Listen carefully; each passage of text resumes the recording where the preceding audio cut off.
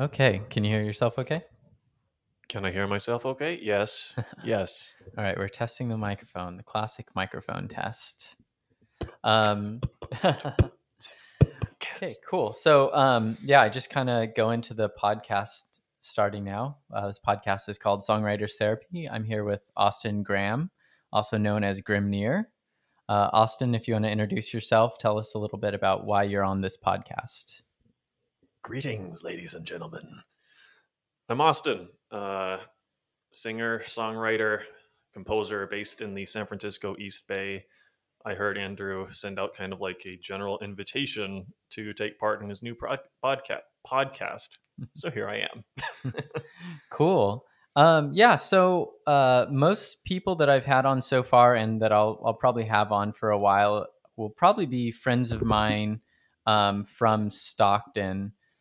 So we will have a lot of like exposure to the Stockton scene. But I was really excited that you reached out to me earlier on when I put the feelers out before I even announced Hmm. any episodes or anything like that. Because you're not a Stockton based person, even though I met you at a Stockton open mic. Uh, Yeah. and in this podcast I'll probably hype Stockton quite a bit just because it's a place that I love, and I think that we have a lot of opportunities as far as growing the scene here, Right. and And you were also raised here, right? yeah, so I grew up in Stockton. I guess my first question to you is, you're from the San Francisco Bay Area. Can you tell us a little bit of like how long you lived in the Bay Area? Were you raised there? Like some of your just personal background. I was raised in a small town called Castro Valley.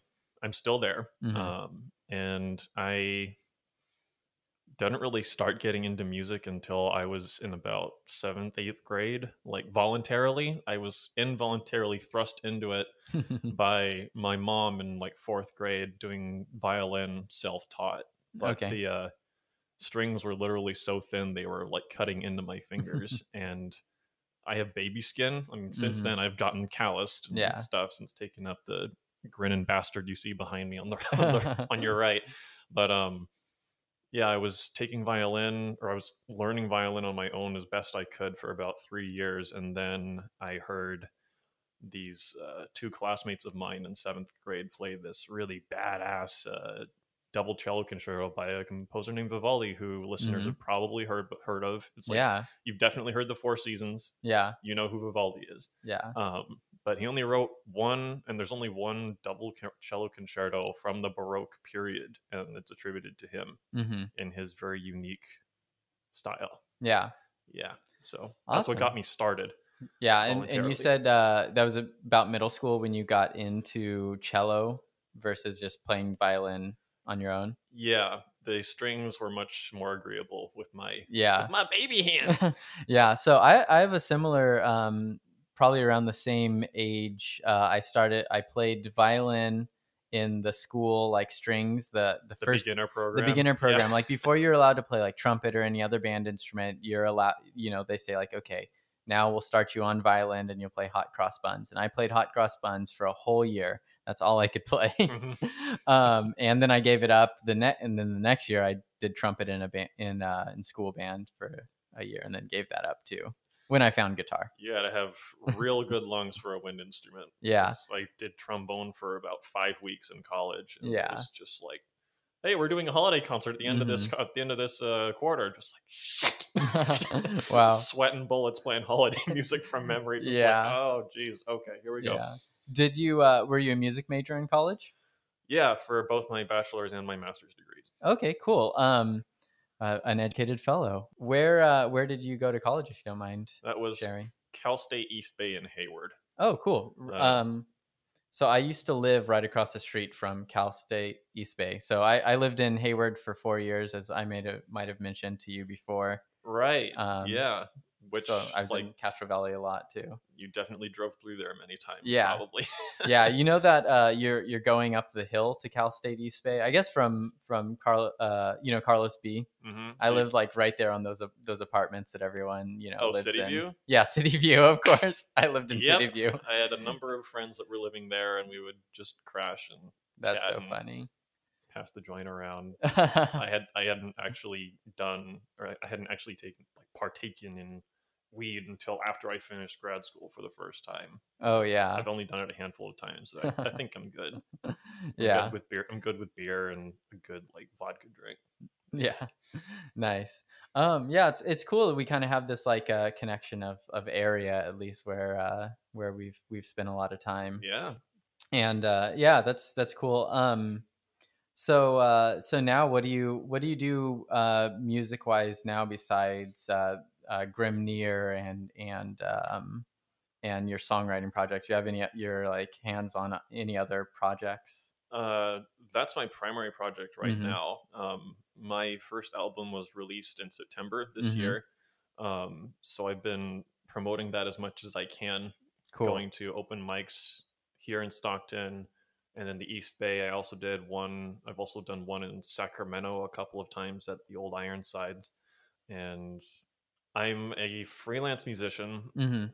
and just play for whoever needs me. I'm not in any orchestras right now. I'm a little bit exhausted Yeah. of that scene Yeah, as yeah, I would someone who has imagine. been playing it for most of their musical career and who someone who has analyzed a lot of chamber music, a lot of orchestra music. Mhm. I'm ready to focus more on the people who are making music now Yeah. Yeah. and diving into that and analyzing it and seeing what I can learn from it. That's So, awesome. Yeah. So, one of the things that you mentioned, as you said, you picked up cello. It was the first time by choice. Could you talk a little bit about like how it felt to go from something that maybe wasn't as fun or felt forced to something that was your own choice? uh, well, it was a lot more enjoyable for one. Yeah. Uh, but one of the things that I started cello with a concrete goal in mind is like I hmm want to learn to play that double cello concerto that I saw Yeah. my classmates play. hmm And um, what happened in the subsequent, I think the next summer, I started lessons with a guy named Alan Gove who passed away in 2016. Um, but he and I had he had a number of a large collection of students who were both classmates and also people who I met that were professionals. One of whom was Larry or Lawrence Granger, who also passed away from a brain hemorrhage and some kind of cancerous tumor that was in his brain. Oh, it's too And bad. he died like on the operating table. And they're like, Mm. "Oh, we need to take care of this now." But anyway, my career into that was moving pretty quickly. I tended to focus more on the songs or the pieces or the classical repertoire that my teacher was giving me, hmm and didn't really pay much attention to etudes or scales. So I was kind of a bad student in that regard. I was just like, it's boring. I'm just doing the same thing over and over again. But then, of course, like a few years in, it's like, oh, I should have done that Yeah. when I was told to do it. I'm like, okay, time to start doing it now. Yeah, it's funny. I think there's a similar path for guitar players, singer songwriters. Obviously, we'll probably have a lot of guitar players on here, hmm which is why it's so great to have you here for episode 3 because you're gonna like break that up a little bit, and hopefully, I can get some other interesting Have one small songwriters on. fissure in the Yeah, otherwise perfect canvas. exactly. The one Well, guy that went, just messed up. yeah, well, I mean, I feel like it's even worse for people who pick up guitar because oftentimes, they don't have some sort of guide on their journey, but at the same time, people just want to learn a song, and so there's so many guitar players I know, maybe songwriters or not, that learn cover songs from tabs or something like that, hmm and then they're great musicians, great at playing these songs, and then later on in life, maybe I'll sync up with them or be playing with them, and we'll be talking a little bit about like learning just a little bit of music theory, like learning why the major scale works in the way it does and how it relates to a minor scale, or just something just like Throw in some modal mixture yeah, too. exactly, like practicing the basics that isn't a song but goes into influencing writing songs, and they're like, it just opened up a whole new world for me as a writer and as a musician. Like, I can't believe I skipped over this when I was younger, but hmm I understand that too. When I was younger, I just wanted to learn songs that I could sing, and so I just like looked up fake book chords and would learn the shapes and sing over them. But as I got older, I learned a little bit more, and I feel like that's influenced me. Yeah, I mean, knowing why the music is shaped the way it is over the hmm course of history kind of gives a much broader understanding of, oh, this guy named Bach started on something really good here for the music world, or in the Western music world Yeah. anyway, because he had to come up with a system that made music really, really fast. Because he had a wife and I think 16 kids, Wow. Oh and my gosh. he was writing for the Lutheran Church, Mm-hmm. so he had to come up with different types of pieces that he could play on an organ, and he was using all four limbs to make this happen. There are four Yeah. part fugues. He's the guy that came up with that. Mm-hmm. But yeah, having an understanding of the recurring patterns, sometimes to the novices of music theory, they aren't so much rules, Mm-hmm. but patterns in the way compositions were made over the course of Yeah. history, and being able to recognize those patterns and apply them and categorize them and say, this is a fugue, this is a toccata, this is Mm-hmm. a whatever. Yeah. Um, but once that, my mind was blown when I was first learning about that, because Mm-hmm. before college, I had no music theory knowledge whatsoever. So I Sure. was like trying to keep up with everyone. Like, what do you Mm-hmm. mean that's a tritone? It could also be an augmented fourth chord. It's like with the with the ear training and stuff. Uh-huh. But Oh man. When I was younger and went into college, I didn't know what I wanted to major in. And so I did take one music theory class. And the thing that got me was the ear training. I was like, I'm mhm. out. I checked out. So good on you for powering through. Yeah, it was. We had to do it for I think 2 years Hmm. in a quarter system, so everything was very quick. Yeah. Oh, wow. Um, but that's all I know. Hmm. So it's like, oh, so if we take longer than that, I'm just going to feel like I'm going really slow here. Yeah. But so I'm glad I'm not in college anymore, because Yeah. since then East Bay has become a Semester. semester's Oh, geez. I've done college. both. I preferred quarter for sure. Yeah, Yeah. awesome. Yeah, you said something that I really love. I just want to repeat it. Is understanding why music is shaped the way it is, and I love using that word "shape" for music because one of the things I want to really touch on in this like podcast as I go on is, the process of writing is more than just stringing notes together or words or anything like that. There's this like mechanical art to it, and I just love that word "shape" of it because in my professional life and also in my personal life, I'm a visual artist as well. Hmm.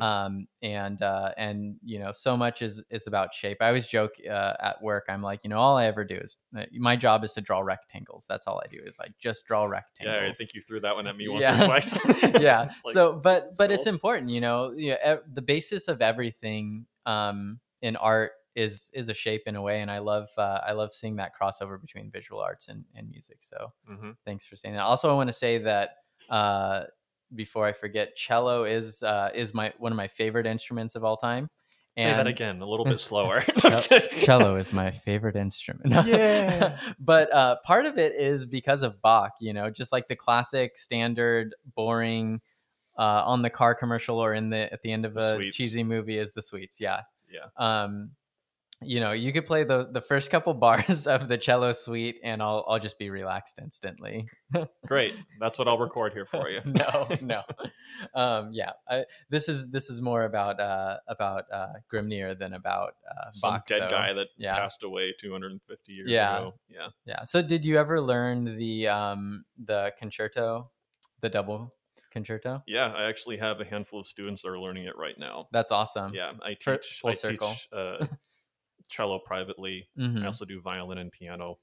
Cool. It's like I can also fart around on trombone a little bit, but I leave that to the actual experts. Mm-hmm.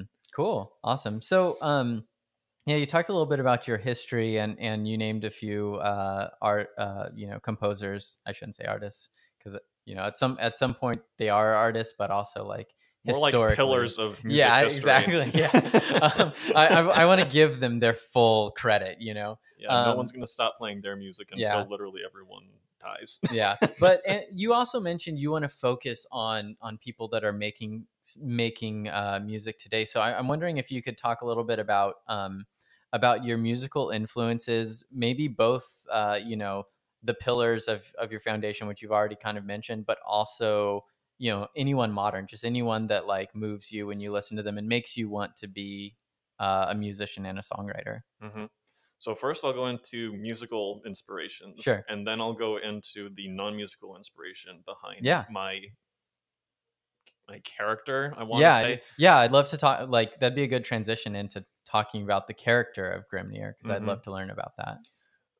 So some of the people I've been listening to in the last, well, since about 2016, Hmm. first person that came to my listening list was when I was listening to the overture to the God of War PS4 game.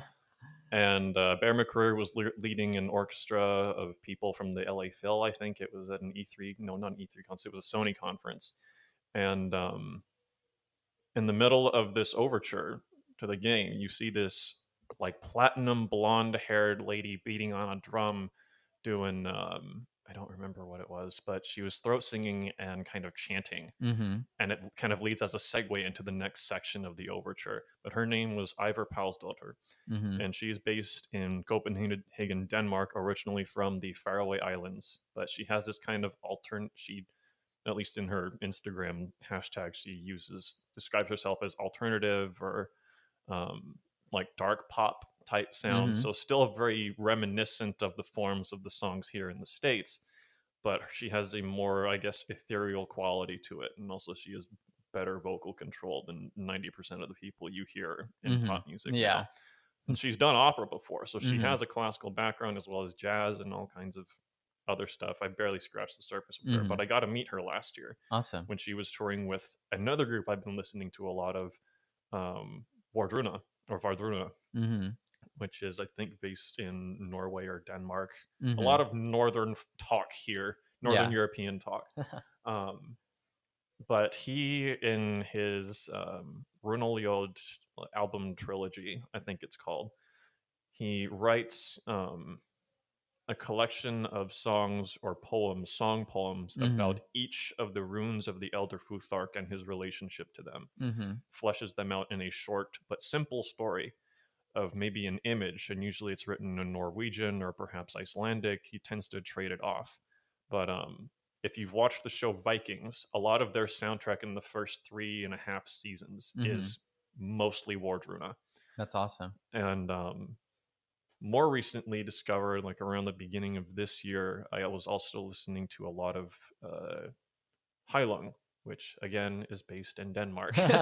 um, they're a bit more, they exude a bit more of a shamanic, well, Wardruna and Heilung have a very shamanic feel to them, but Heilung Mm-hmm. more so, I would say, than Wardruna. And their goal, to my understanding, is to try and keep the idea and kind of concepts of the old gods alive, primarily Odin. Mm-hmm.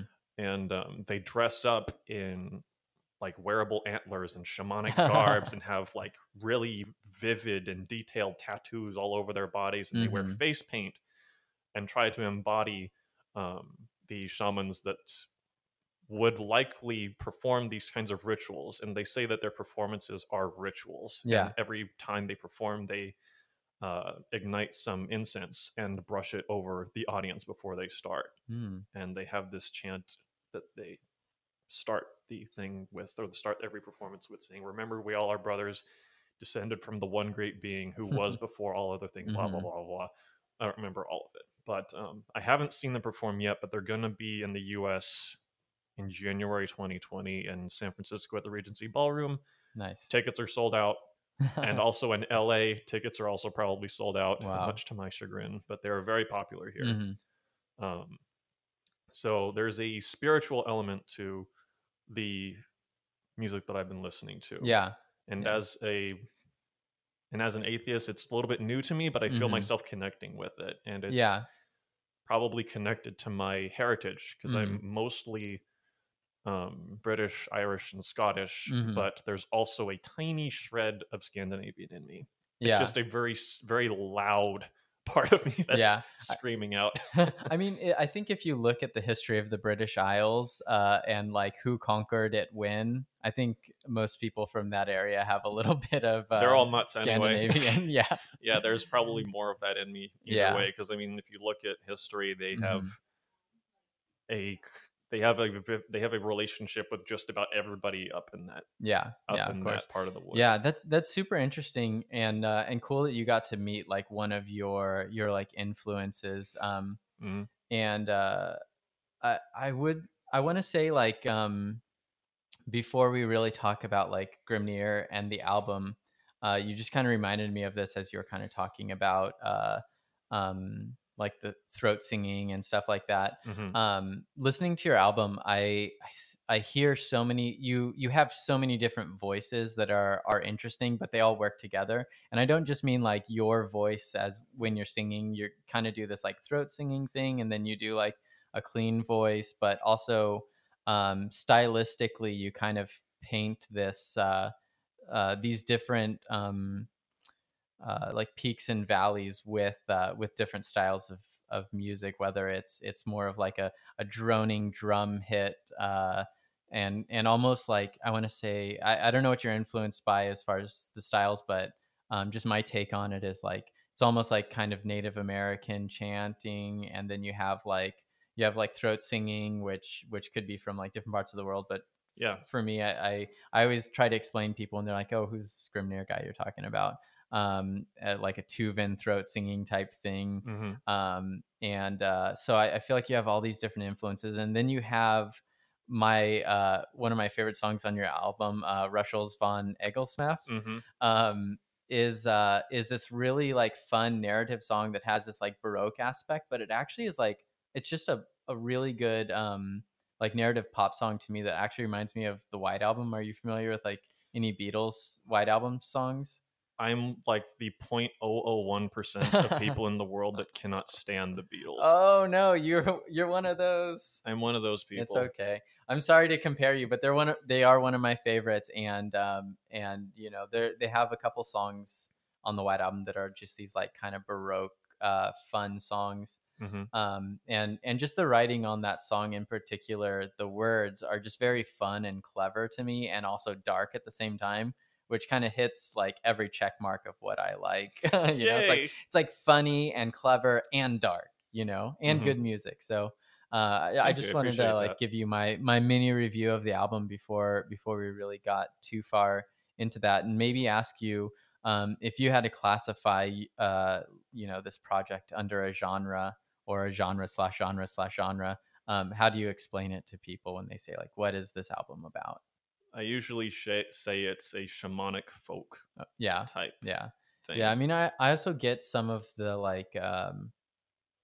There's definitely some like you know, British Isles like folk in there too that I really enjoy, Hmm. from kind of like that uh, you know, story based singing, more of like the cleaner songs and stuff. Yeah. Yeah. And going back to what you were saying about painting a picture, Mm-hmm.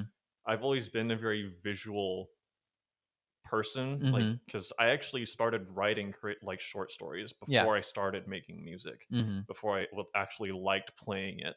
Mm-hmm. And it used to take the form of like fan fiction, of course. It Yeah. always starts that way.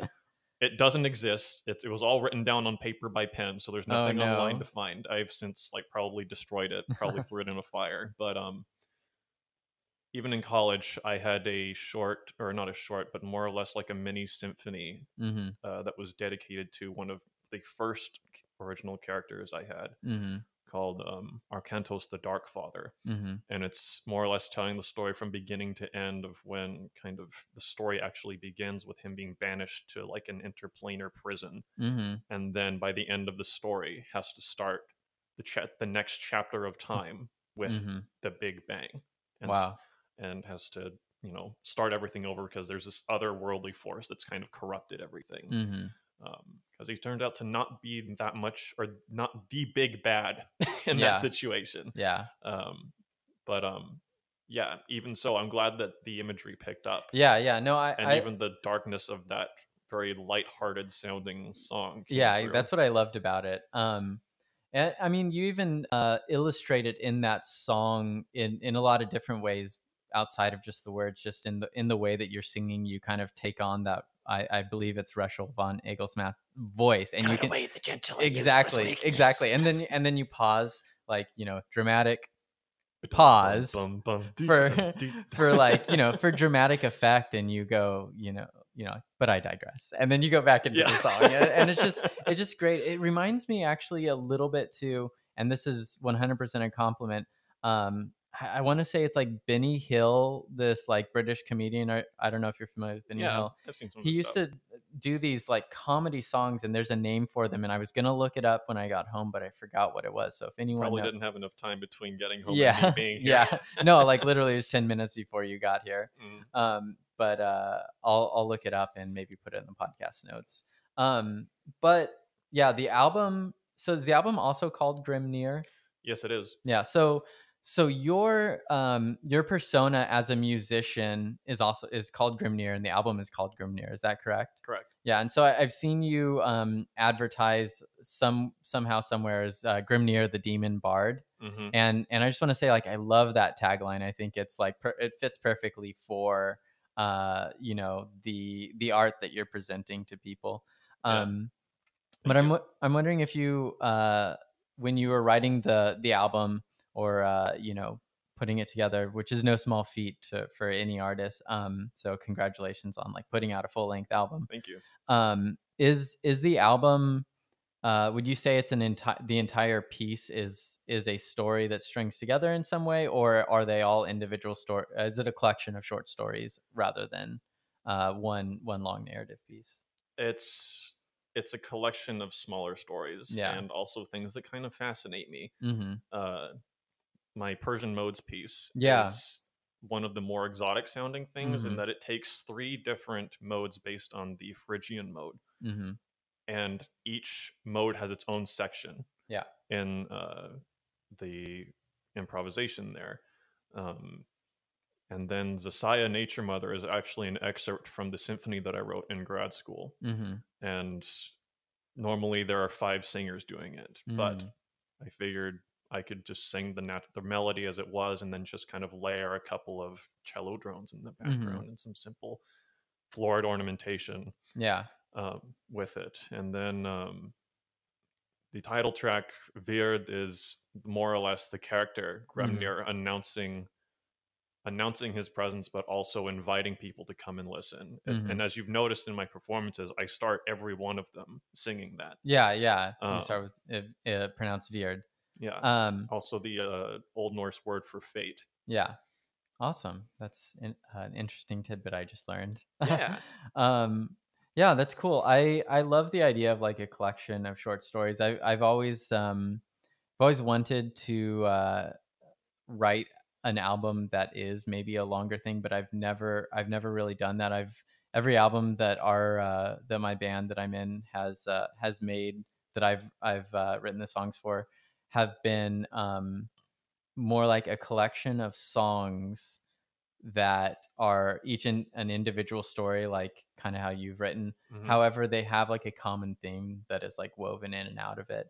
And I found that in your album, sometimes it's like about the performer a little bit, and I feel like you do Hmm. have this thing that regardless of whether they're these individual stories that are together, they fit together so well. And I also feel like you ordered the tracks really well, that there is this interesting way of listening to the album as a whole, where you're not really getting bored, you're not losing attention, because you weave in the throat singing, and then your narrative based things, and then here's like an exploration of like cello, like through your Persian mode. So Hmm. I think that was a very like great choice of not just writing good songs, but now you've also put them together in a collection that people will want to listen to. Don't let your family members tell you otherwise, guys. You can do something with a music degree. Oh no.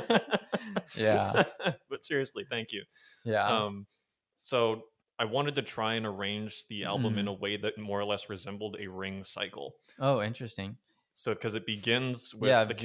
character introducing Yeah. himself, and then at the end, the last song on the Mm. track, because the last track itself is actually a short story that I wrote. Yeah. Um, The track Grimnir. the track, uh, the song Gremnir, I think, is track 8. Hmm. But the final track, track 9, is a short story, just Oh, spoken. okay. Okay. Um, but yeah, that one is based on, and you're Yeah. right, they're all about another thing. There is Hmm. another common thread that connects all of them together, and it's Hmm. all the character. Yeah. He's in every track, and even Hmm. the short story at the Yeah. very end. And that one is about a fox and her friends. Hmm. It's not a fun story though. Yeah. No, no, I listened to it. It's like it's interesting. That particular story um, is interesting to me because it takes a character that so traditionally is like a heroic character in the sense of a stag. I mean, I know in a lot of cultures, uh, it's represented differently, but to me, I just think of growing up and respecting like you know deer and like watching Bambi and Bambi's father and things like that. And so when I think of Yeah, a stag, I think of something that is like this beautiful creature that is in nature gorgeous and yeah, creature. exactly. And I want to get a pair of antlers so I can wear them myself when I yeah. perform. But yeah, go on. But it's so interesting that and this is like my own translation and my own way of interpreting your story. It's interesting that this creature is turned into something dark either by I don't know, I maybe need to listen to it a couple more times, but by it being consumed by something that is inherently evil. And I don't know, like I don't want to give too much spoiler alerts away, but I think it's an interesting song for people to listen to who Story. I'm Yeah. sorry, story. Sorry, everything Another in my S head word. is songs. Uh-huh. Yeah, I'm so but some songs are stories and some stories can be translated into songs, but Yeah, if someone wants to turn that into a song for me, like a 12-minute short story into a song, hit me up. yeah, I Let's make mean it maybe happen. it's the next collaboration or Or my next yeah, thing. We'll the see. follow-up EP. Yeah, I'm actually already working on that one, and I Mhm. have a couple of tracks that I would probably want some backup vocals on. Mhm. Cool. Help people that I've gotten to know over the last few months, and people who have been adamant supporters. And Yeah. I'm hoping you can help out with that, Yeah, yeah, for and sure. can get some shamanic chanting going on. Yeah. It'd be fun. Yeah. So what was the process like of recording the album? What you know? Well, I started I started recording after I had all the music basically Mhm. ready, or at least when I believed it was ready, Music and lyrics. music and lyrics. Mhm. And Veered went through a transformation and ultimately was reduced to just solo voice Mhm. with the final product. Yeah. It started out being a multi-layered thing, being very complicated to Mhm. stack everything on top of each other chronologically. And Mhm. but I was like, this is too difficult. I feel like I can convey my message just myself, Yeah. and uh, just have it be like a really deep but hopefully powerful introduction. Anyway, Yeah, I uh, think it came out really well though. thank you. I think that's so interesting as songwriters when we record things. I think sometimes you'll write a song and you'll imagine it one way and you'll demo it and it'll grow to a certain point and then you'll actually be in the studio and just hearing it back in a different context than just when you're writing it or playing it at home or whatever you're doing. It makes you make choices that are your normally for the better, and I think that's it's almost part of the editing process of writing sometimes is you're not playing it anymore, you're listening to it back and it helps you make these choices and Absolutely. ultimately for the better. Yeah, I mean, so many changes were made Yeah. when I was hearing myself being like, oh my god, that's how I sound like when I sing.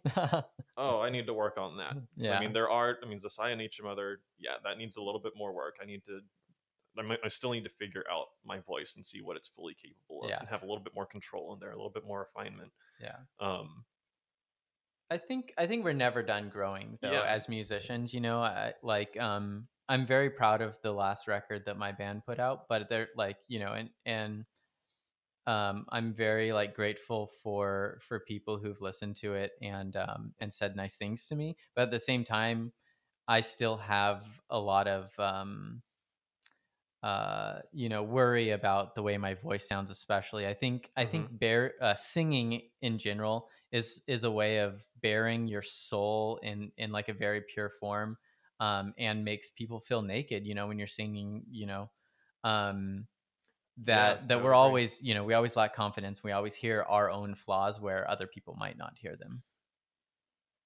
Yeah, I mean, there are a lot. There are people, or there are some musicians argue that I would say the majority Hmm. actually argue that the human voice is what is able to let us really connect with each other. It Yeah. has that kind of ability. Sometimes it works. Most of the time it works. Sometimes it doesn't. Sometimes you want to claw your ears out because someone has like no ability to sing whatsoever. But I found I growing up, I was able to, and playing music, I was able to also kind of really feel with instrumental tracks as well, Mm, just purely instrumental. sure. Beethoven's Moonlight Sonata, for Oh, one example. of my favorites. Yeah, I mean, it's a really accessible, very popular, Hmm. very good sonatina written Yeah. by him. And I say sonatina because the form is a little messed up, so it's not Hmm. actually a sonata; it's a slight deviation Hmm. of that. Interesting. Um, yeah, so but he was his own category in Yeah. music history. There Yeah. was romantic music, Beethoven, contemporary music. Yeah. Um, Yeah, I mean, I think it's really interesting that you touch on like the human voice being something that connects to people, but I also found in in like classical music, like air quotes, because a lot of stuff we talk about on this podcast will be like pop music, like yeah, that's verse chorus, the the more end. modern Yeah. version of what I was talking about, But but also an opera, right? yeah, yeah, but like in your songs that are just instrumental, I think there's still a voice there that is bearing something. Like you're still telling a story through the music that you've written for cello, Hmm. say one of your pieces that is just cello. Hmm. Um and also I want to add, while we're on the note of these like just instrumental pieces, I love there's one track you have that is just cello, and it's slipping my head the name of it. It's not the Mile modes. Insanity. Yeah, Mild Insanity. Hmm. Like I really enjoy that track just because I enjoy cello in general. Hmm. But it does kind of remind me a little bit of um y- it kind of had this feeling for me that reminded gave me a little bit of nostalgia of playing like classic video games that maybe they weren't performed on classical instruments at all, but they were very influenced by classical music. Absolutely. One that I want to mention is Final Fantasy VI for SNES. I'm not Hmm. sure if you played video games, No, sorry. but yeah, it's a really cool game that is like very like influenced by classical music. But Hmm. um, specifically, one of the things I love about that song is that it kind of has a voice of its own, almost as it's like you singing through your instrument. But I also love cello when you kind of like you're hitting like two strings to hit like a chord on the cello, and you do Hmm. that a few times in there, and it just like makes like the hairs on my neck stand up. That sound, Ooh. and it's a little bit like, I mean, it really is harmonizing, like two voices harmonizing the way you two notes will harmonize when you play it in a chord. And it Power just of double sounds stops. yeah, exactly, it just sounds so good on a cello. You could play a chord on a piano or a guitar and it sounds great, but you play a chord on a cello with a bow, it just sounds amazing to me. A bow makes all the difference when you Yeah. listen to a piano being struck by hammers, Yeah. or like very soft hammers, or a Hmm. harpsichord being plucked by metal. Yeah. No volume changes there. It's all Yeah. just the same thing. But yeah, modern pianos, all hammers on the inside. But Yeah. I'm glad the story behind that track was that it Mm. was actually the first piece that I ever wrote, Hmm. and I performed it at my grandfather's funeral when I Hmm. was 15. Mm. I had just kind of like sat down when I was practicing one day because I was in the middle of preparing for another like school concert or Hmm. something. But I had taken the week off school because it was just he and I were the only like men in the family, so it Hmm. was like losing my father figure because my Yeah. actual father left when I was very young. Sorry to hear that. It's all right. We reconnected a few years ago and have since fallen out of contact again, Hmm. so it's whatever. Yeah. Um, but I remember listening to a lot of Renaissance music or Renaissance based music. Hmm. Jordi Savall is a great person if you want to listen for someone who's striving for authenticity in Hmm. quotation marks.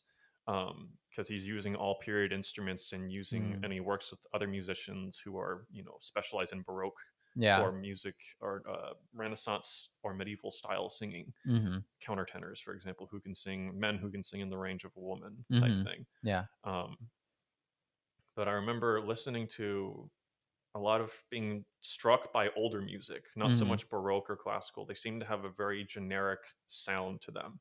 And I was not as moved by them. Mhm. So I just kind of dwelled on that kind of old feeling, because at Mhm. the same time it was like my grandfather was 70 something when he died, so I felt like it needed to connect in that very superficial way, but a way that meant a lot to me at the Yeah. time.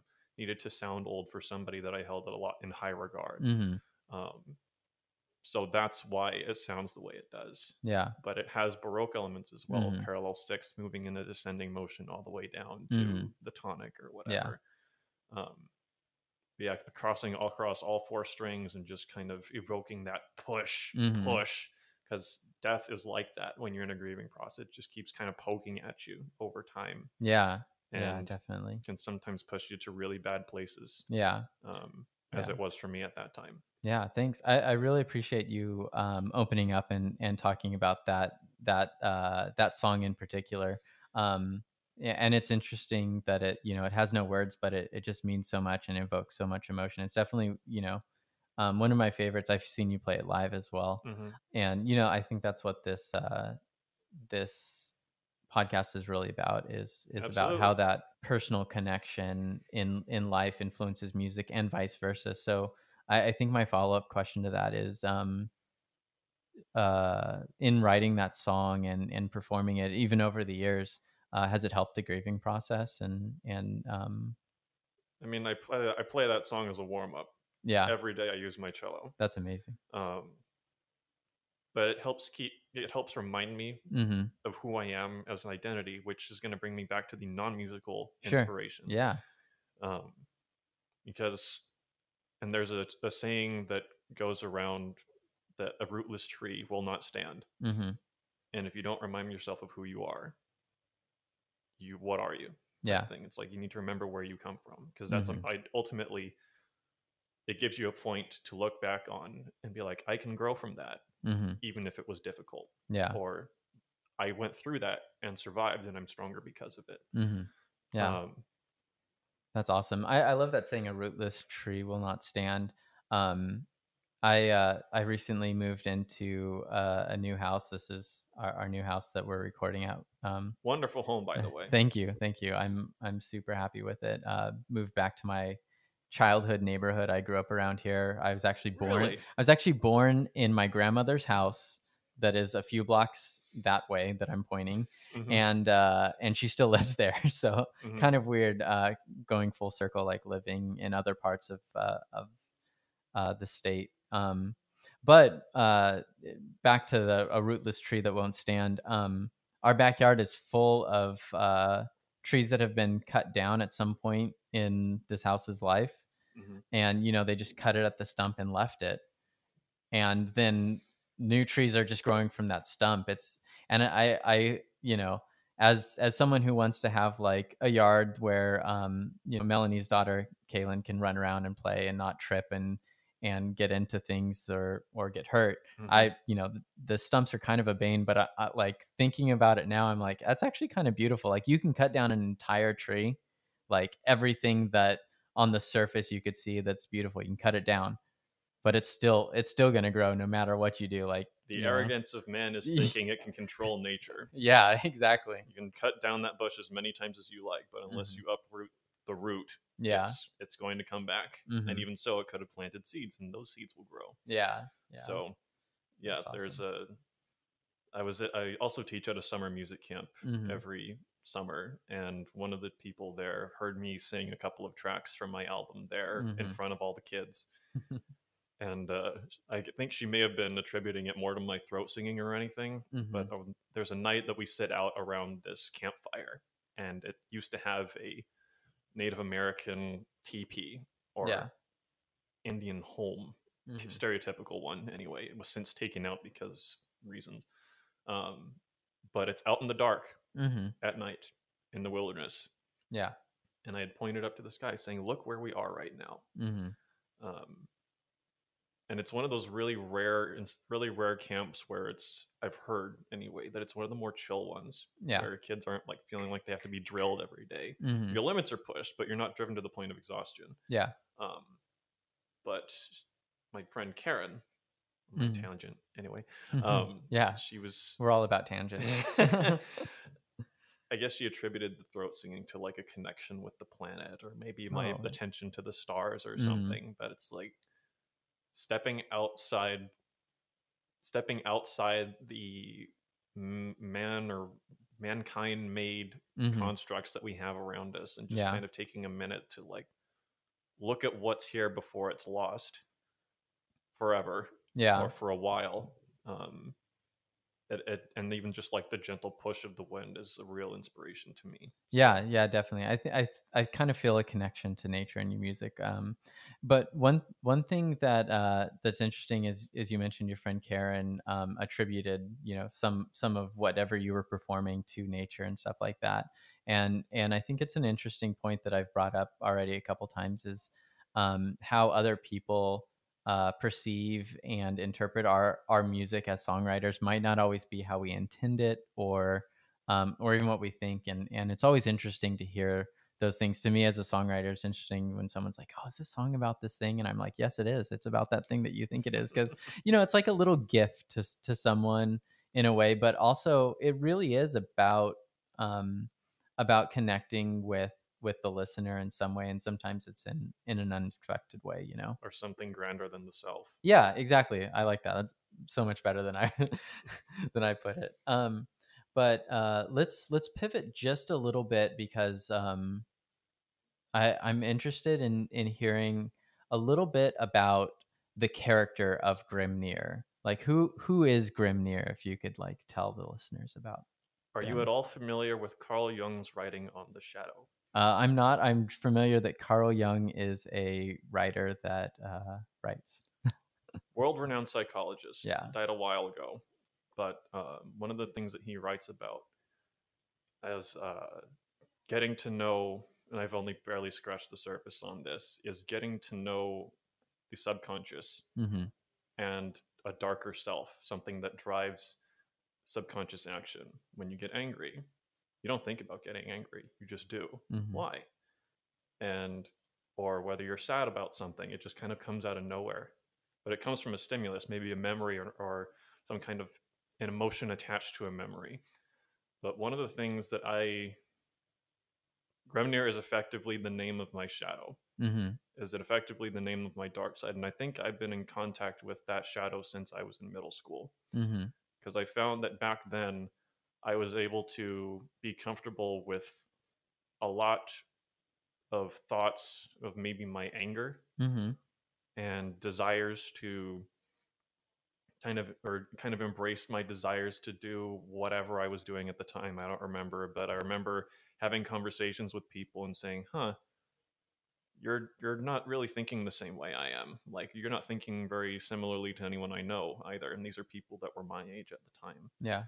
But being comfortable with kind of darker thoughts Mm-hmm. and uh, over the course of growing up, I've had night terrors about this character that Mm-hmm. at first was like a just a shadowy figure that would stand at the base of my bed or kind of be or orchestrate the nightmares that I had. Yeah. And over the course of time, his eye colors would change, and Mm-hmm. what didn't always have legs, but um, it's something that I've given name and voice to, and Yeah. have been using that to make my music since Mm-hmm. high school, because that Cool. sadness was from Yeah. what Mild Insanity came from. Yeah. And while I know where that sadness came from, losing my grandfather, I was able to harness that dark part of myself, Mm-hmm. which songwriters do. Yeah. Artists have to embrace Yeah. that Definitely. and communicate with themselves and ask themselves questions Yeah. that So ultimately lead to the answer that is whatever they make. yeah, so many songs come from that dark, sad place, and I think part of that is what listeners connect to, and part of it is what is like the therapeutic aspect of playing music, where you take this dark thing and kind of like release it. Hmm. Um, so Grimnir, I feel like, or I want to ask you, are you illustrating Grimnir when you like when I've seen you perform Veered, you have this large hood. Is that like an illustration of Grimnir the character? It's a form of him. There are Yeah. three different forms. Mm-hmm. There's the form that I take when I perform. Yeah. There's also the because the first time I actually thought of this character, I was Mm-hmm. kind of testing I was reading Young at the time Yeah. and was like, how can I apply this character to a game Mm-hmm. where I can really explore it as a character? So of course I went to Dungeons and Dragons and had one and a half campaigns with that character in it, Mm-hmm. and like he was a bad guy. Like Yeah. he was the neutral evil in the party. I was gonna ask, is Grimnir inherently evil, or is Grimnir just dark and an expression of darkness? In that in the game, he was the embodiment of hunger itself. Oh, that kind of ties us back to the stag and the fox. Yeah. So as I thought of him as in that game, he was a Mm-hmm. Wendigo, which is a Native American mythological creature, which is at times seen as an evil spirit that convinces people to resort to cannibalism when Mm-hmm. they're at points of starvation. Wow. Because when the colonists were coming here, they didn't know how to survive. Mm-hmm. They would go out on expeditions to explore, run out of supplies, and shit, we're lost. Yeah. We don't have any food, we don't have any water, we don't know how to grow food. Mm-hmm. So then when enough people had died off, their hunger was tested, and then Yeah. they would resort to becoming this creature. And hunger is not an evil thing, the same thing as, or this in the same way that fire isn't evil. Yeah. It just is. Yeah.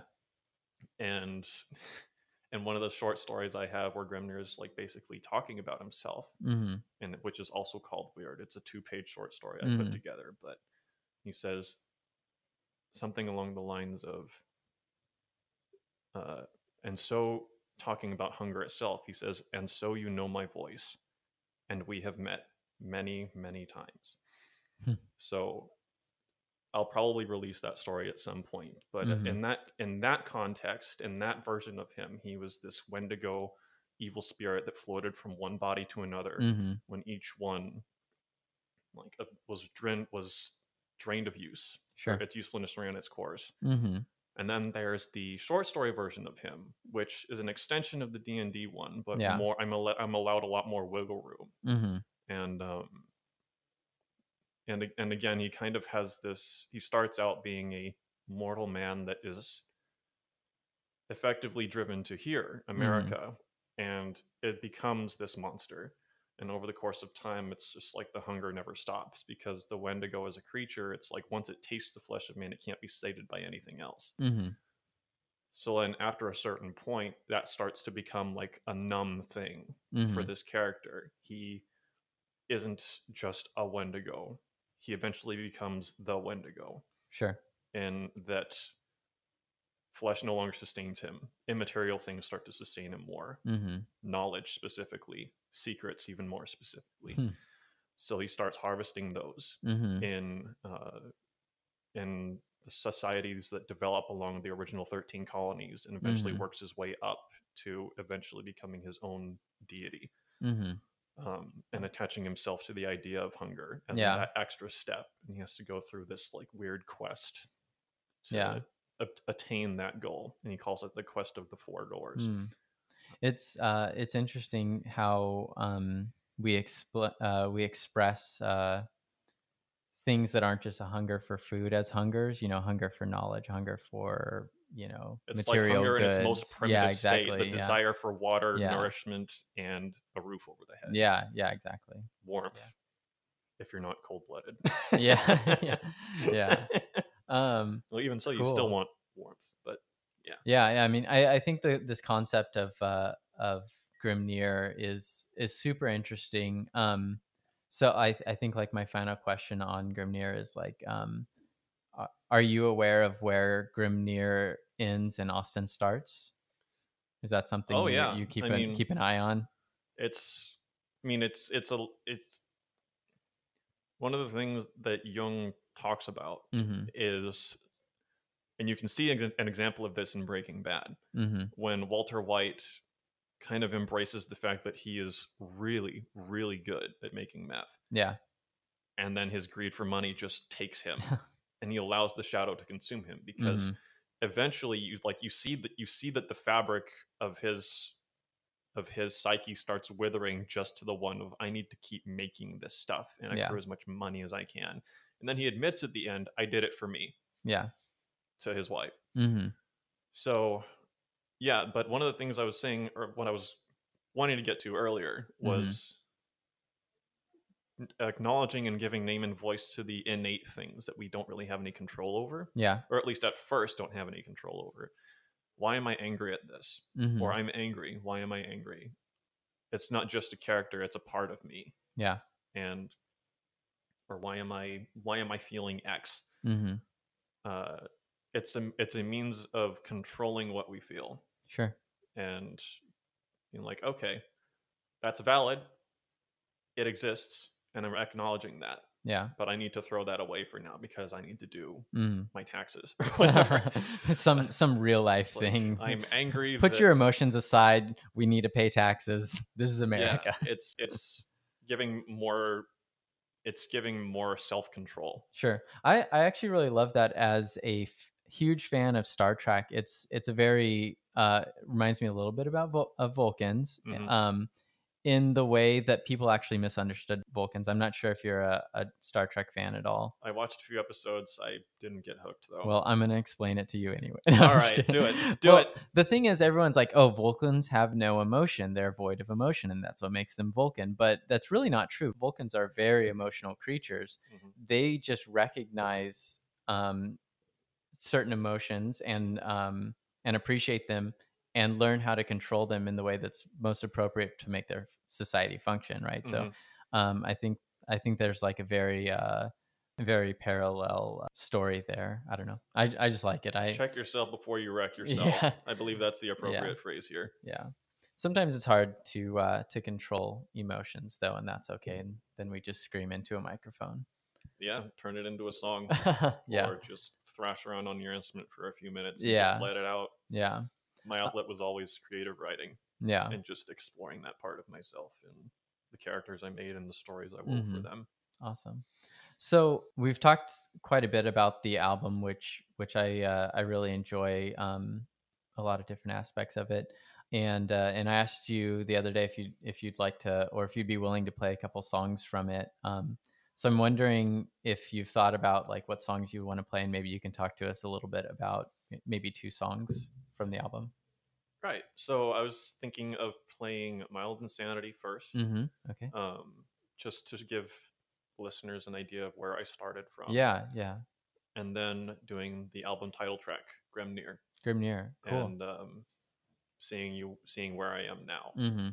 Yeah, I think Grimnir would be. I was actually hoping you would play Grimnir. I love that song.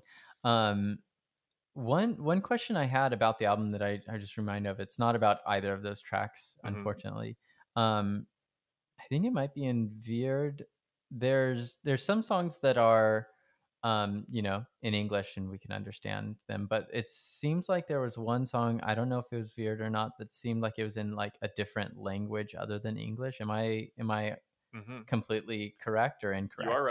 right. So Beard was in Norwegian, Oh, cool. Yeah. and the character Gremnir started out as a Viking, Yeah. and he sings in Norwegian. That's where he's from. But the more accurate language for the hmm Vikings would be Icelandic, because Yeah. people from Iceland can pronounce Icelandic in an Old Norse way. But Interesting. what he is saying in that track is, "Come, ye countless masses, broken, sick, and torn. hmm I bear a gift, born from darkness." And you can hear while he's singing this, there's a storm raging in the background. hmm He says, Yeah. "Come, dominate, and spread my storm. My hmm name is Gremnir." Yeah. I love in the song Grimnir when the storm comes in and like the like thunder strikes. That is a It's harsh clap you hear. Yeah. yeah, yeah. It's awesome. Yeah, that's interesting. Did you learn Norwegian before writing the song, or was it something you did together or translated for that song? I translated it for the Yeah. song.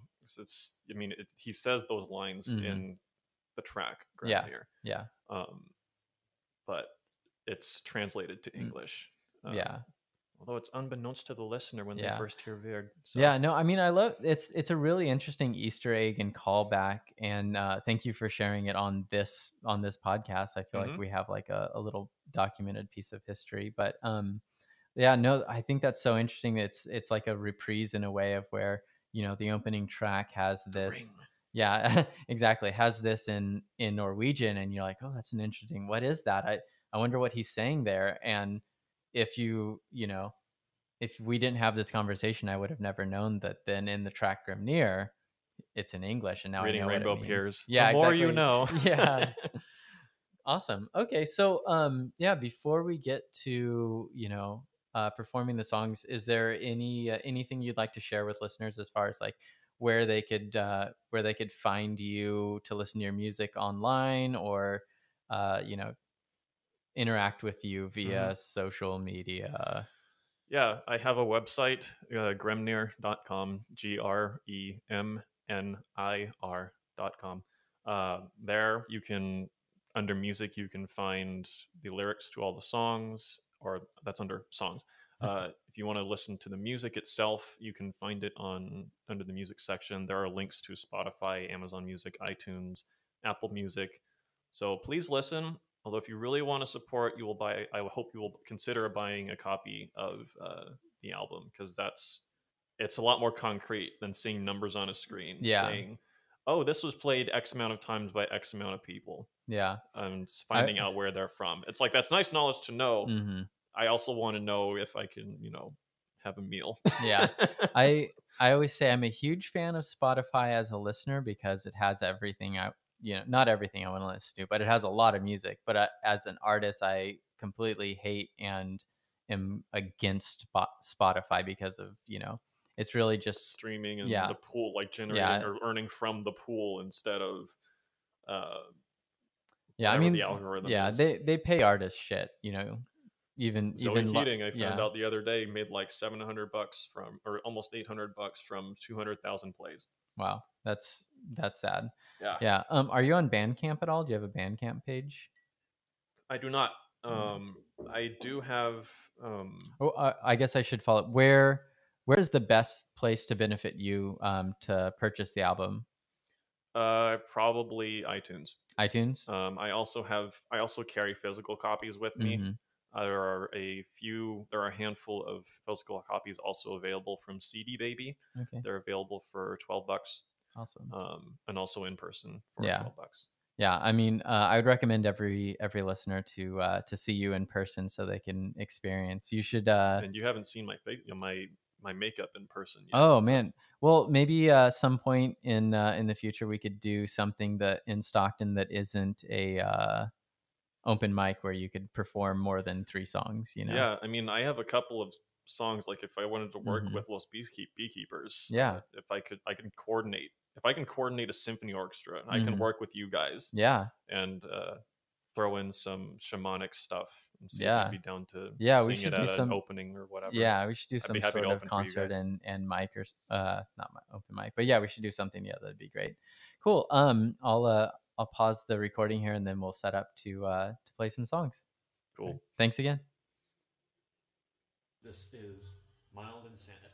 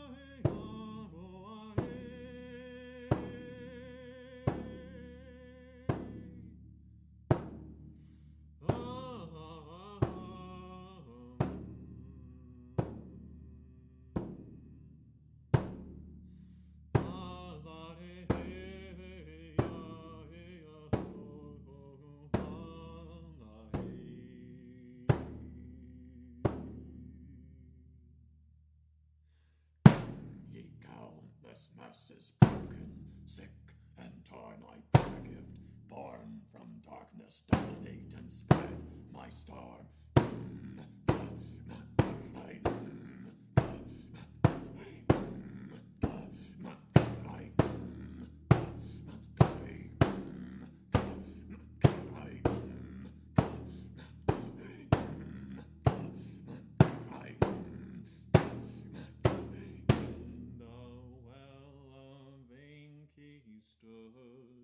There he stood, voicing tales of madness and blood, madness and blood.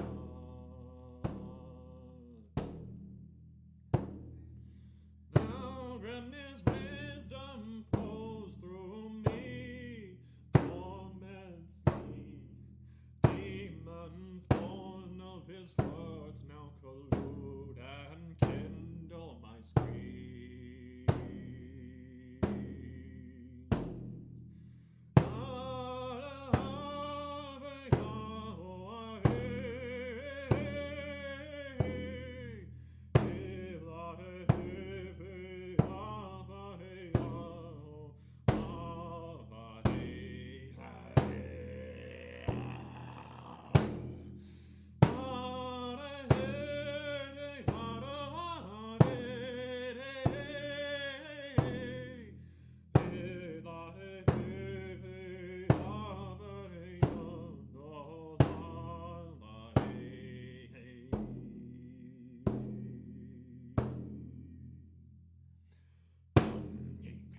This mess is broken, sick and torn, I bear a gift, born from darkness, dominate and spread my star.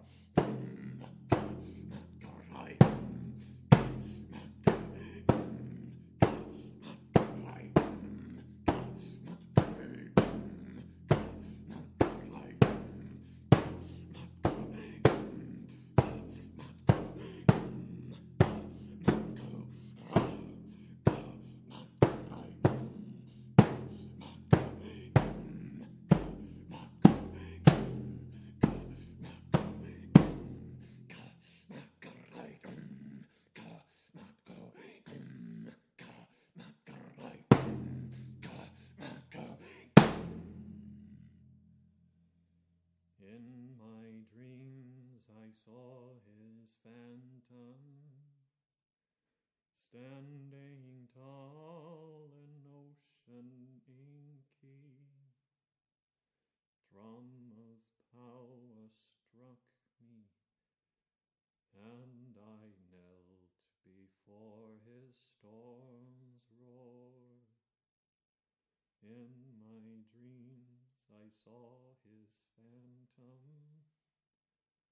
standing tall in ocean inky. Drum of power struck me, and I knelt before his storm's roar.